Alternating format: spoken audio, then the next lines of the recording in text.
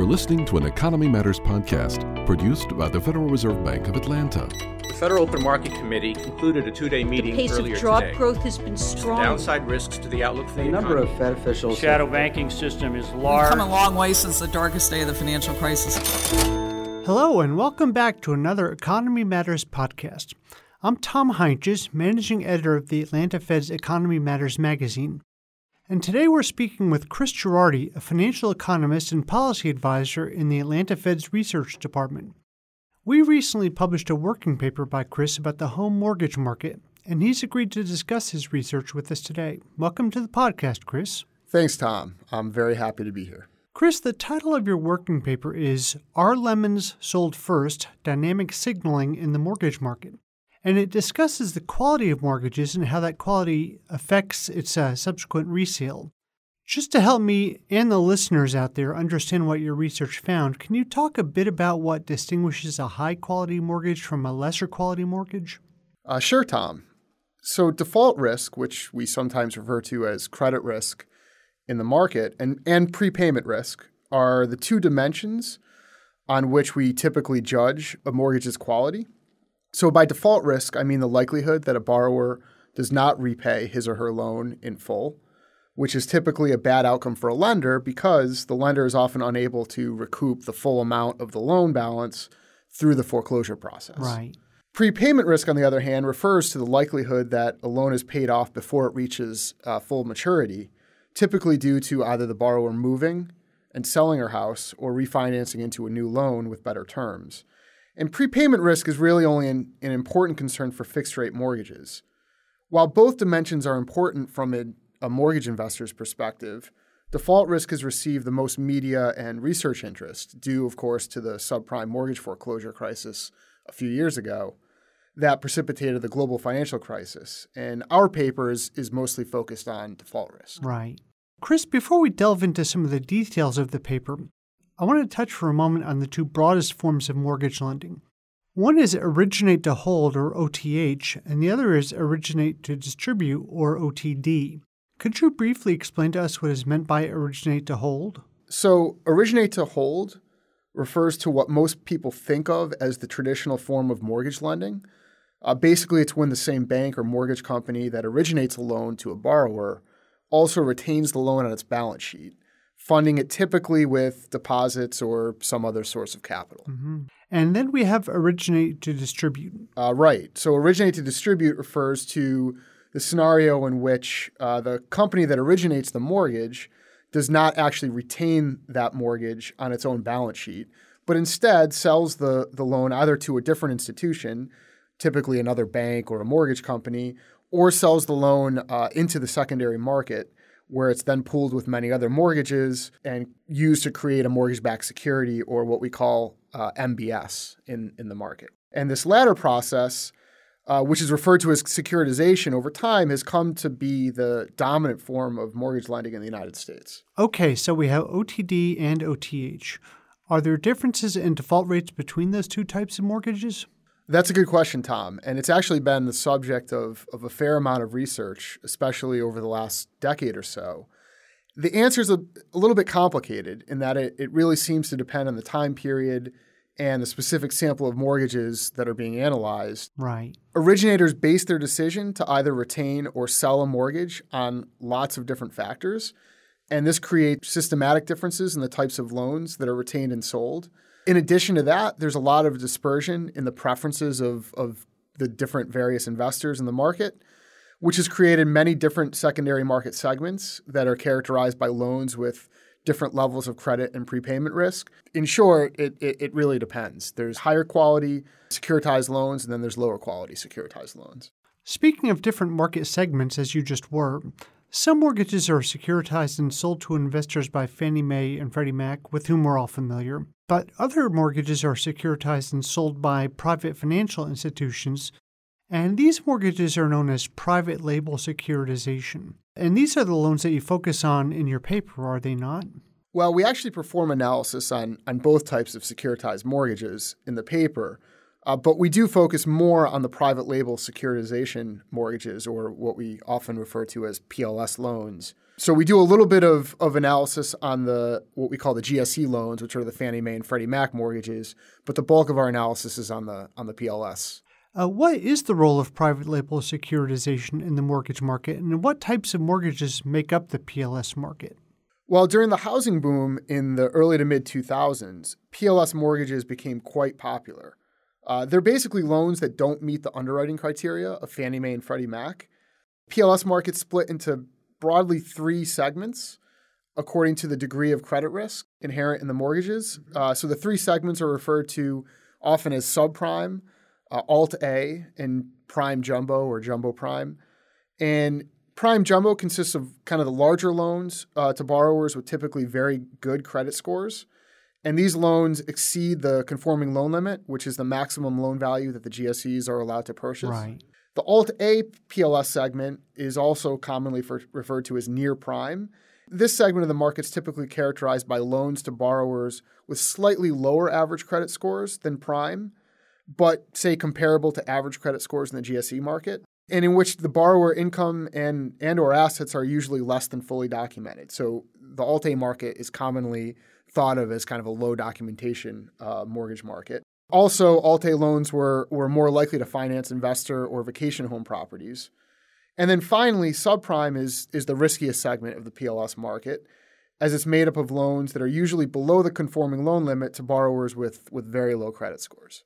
Chris, PLS mortgages played a fairly central role in the mortgage crisis, didn't they? Yeah, they most certainly did, Tom. So subprime and Alt-A PLS mortgages were the first types of loans to default en masse back in 2006 and 2007, which, of course, then went on to trigger the subsequent global financial crisis in 2008. At least before the housing crisis, Chris, investors who bought riskier mortgage bonds made up of subprime mortgages, ninja mortgages, and that ilk got greater yields in return for assuming correspondingly greater risk. Is that dynamic still at work today, perhaps with less of the Wild West mentality that we saw an example in The Big Short? Well, in the summer of 2007, the entire PLS market actually shut down, with new originations completely drying up. And since then, the PLS market has yet to come back. So today, there's still some originate-to-hold activity performed by portfolio lenders, mostly banks, but the majority of originated mortgages today are actually securitized by Fannie and Freddie in the agency market. Unlike in the PLS market, investors in agency MBS do not take on credit risk, as the GSEs provide full insurance against credit losses. So most of the vast majority of mortgages originated today are actually insured by the government through the GSEs. You just mentioned Alt-A mortgages and low documentation loans, and I have to ask, after the housing crisis, is this still a thing? So low documentation mortgage originations dried up completely when the PLS market shut down in 2007, and due in part to new regulations in the aftermath of the crisis, have not come back. There are a few lenders that are willing to originate mortgages with slightly looser documentation requirements, such as accepting a W-2 form instead of fully documenting multiple years of detailed income flows. But these loans are really only available to borrowers with very high credit scores and significant cash reserves. Right. In your paper, you discuss how the time to sale of a mortgage tells us something about the quality of that mortgage. Just to be clear, are we talking about the bank that lent the money to the home buyer being the seller of that mortgage? Yes. So in the paper, we focus on the originate to distribute segment of the market exclusively, where the seller of the mortgage is the institution that originated the loan to the borrower. And then we're talking about investors being the purchasers of these mortgages. We're actually referring to the institutions that buy the loans from the originators and pool them together to create cash flows for the mortgage-backed securities. These entities are usually called issuers or sometimes securitizers, and they then sell the MBS, the mortgage-backed securities, to investors in capital markets. So in a sense, we can think of the MBS investors as the ultimate holders of the credit risk associated with the underlying mortgage pools, and the issuers as intermediaries who choose the specific mortgages to buy, but who do not bear any of the credit risk themselves. Our analysis captures mortgage transactions between the originators of the loans and the issuers of the mortgage-backed securities. Right. So now that we have a firmer understanding of some of the components of the mortgage industry and the roles they play, Let's get to the crux of your findings. Why are some mortgages held back from sale longer? Why are the quote-unquote lemons put up for sale first? Is it a mortgage bond version of hot potato? I'm not sure that the hot potato analogy is the right one. The crucial mechanism at work in the paper is called signaling in the economics literature, and it arises due to the presence of asymmetric information. And in our context, it's asymmetric information between the seller of the mortgage, which is the originator, and the buyer of the mortgage, which in our case is the securitizer or the issuer. And the idea is actually quite simple. Let's assume that the originator of a mortgage gleans some piece of information that the borrower is especially unlikely to default in the future. However, the originator is not able to credibly transfer this piece of information to the company that wants to purchase the mortgage, the securitizer in this scenario. Chris, what would be an example of such a situation occurring? Well, so an example might be that the originator discovers the borrower will inherit a large sum of money from, say, a terminally ill relative in the near future. But the originator is not able to obtain formal documentation to prove that that's the case.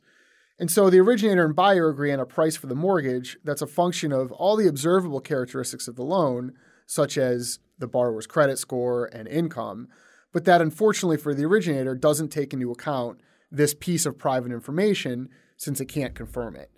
And it's unfortunate from the originator's perspective because if that private information was able to be credibly transmitted to the issuer, to the purchaser, then the issuer would be willing to pay a higher price for the mortgage since it's much less likely to default than an otherwise similar loan. Mm-hmm. While the originator isn't able to directly transmit its specific private information to the purchaser, economic theory tells us that it may be able to indirectly signal to the buyer that the loan is especially high quality by holding the mortgage on its own portfolio for a longer period of time before attempting to sell it. And by doing this, it'd be able to obtain a higher price for the loan.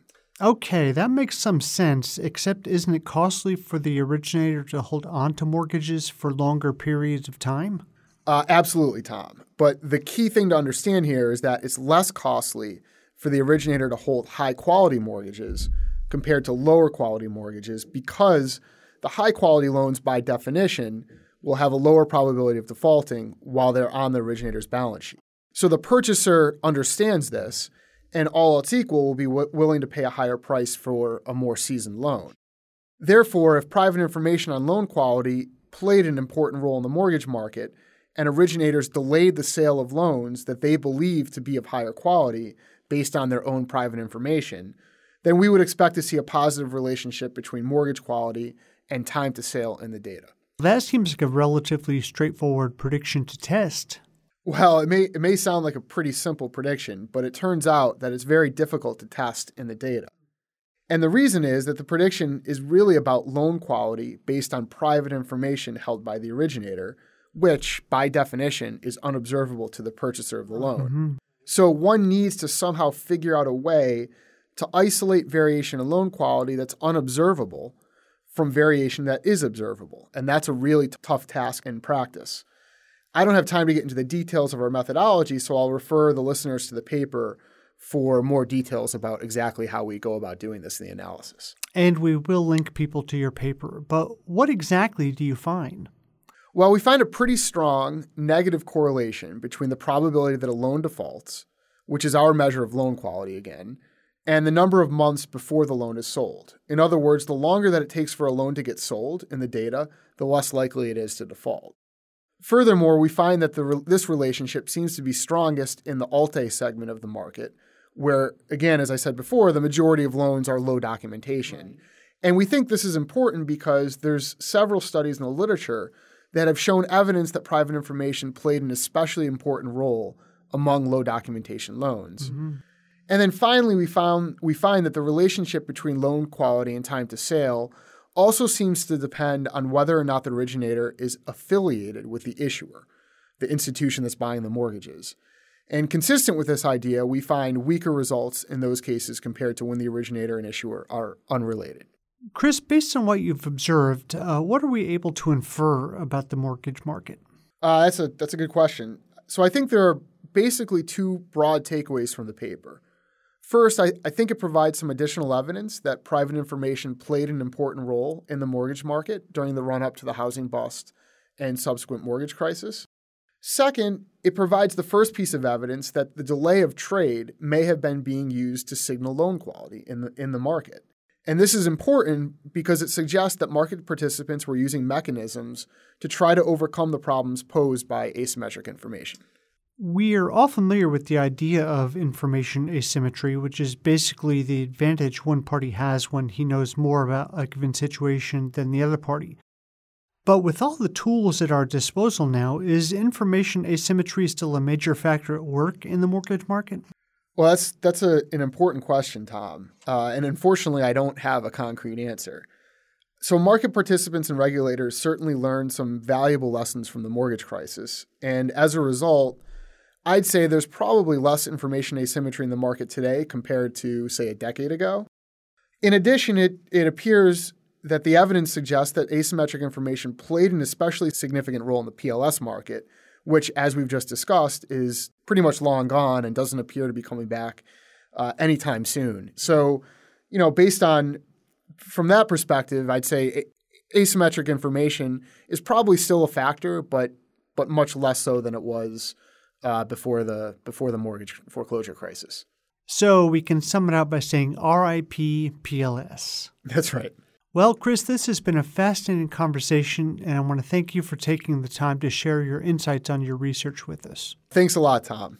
I should note that you can read Chris's paper on our website, and you can see lots of other interesting content on the Economy Matters webpage at frbatlanta.org/Economy Matters.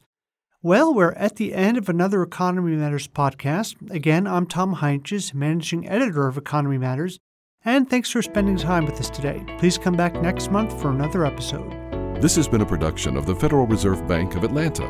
For more podcasts on this topic and others, please visit the Atlanta Fed's website at frbatlanta.org.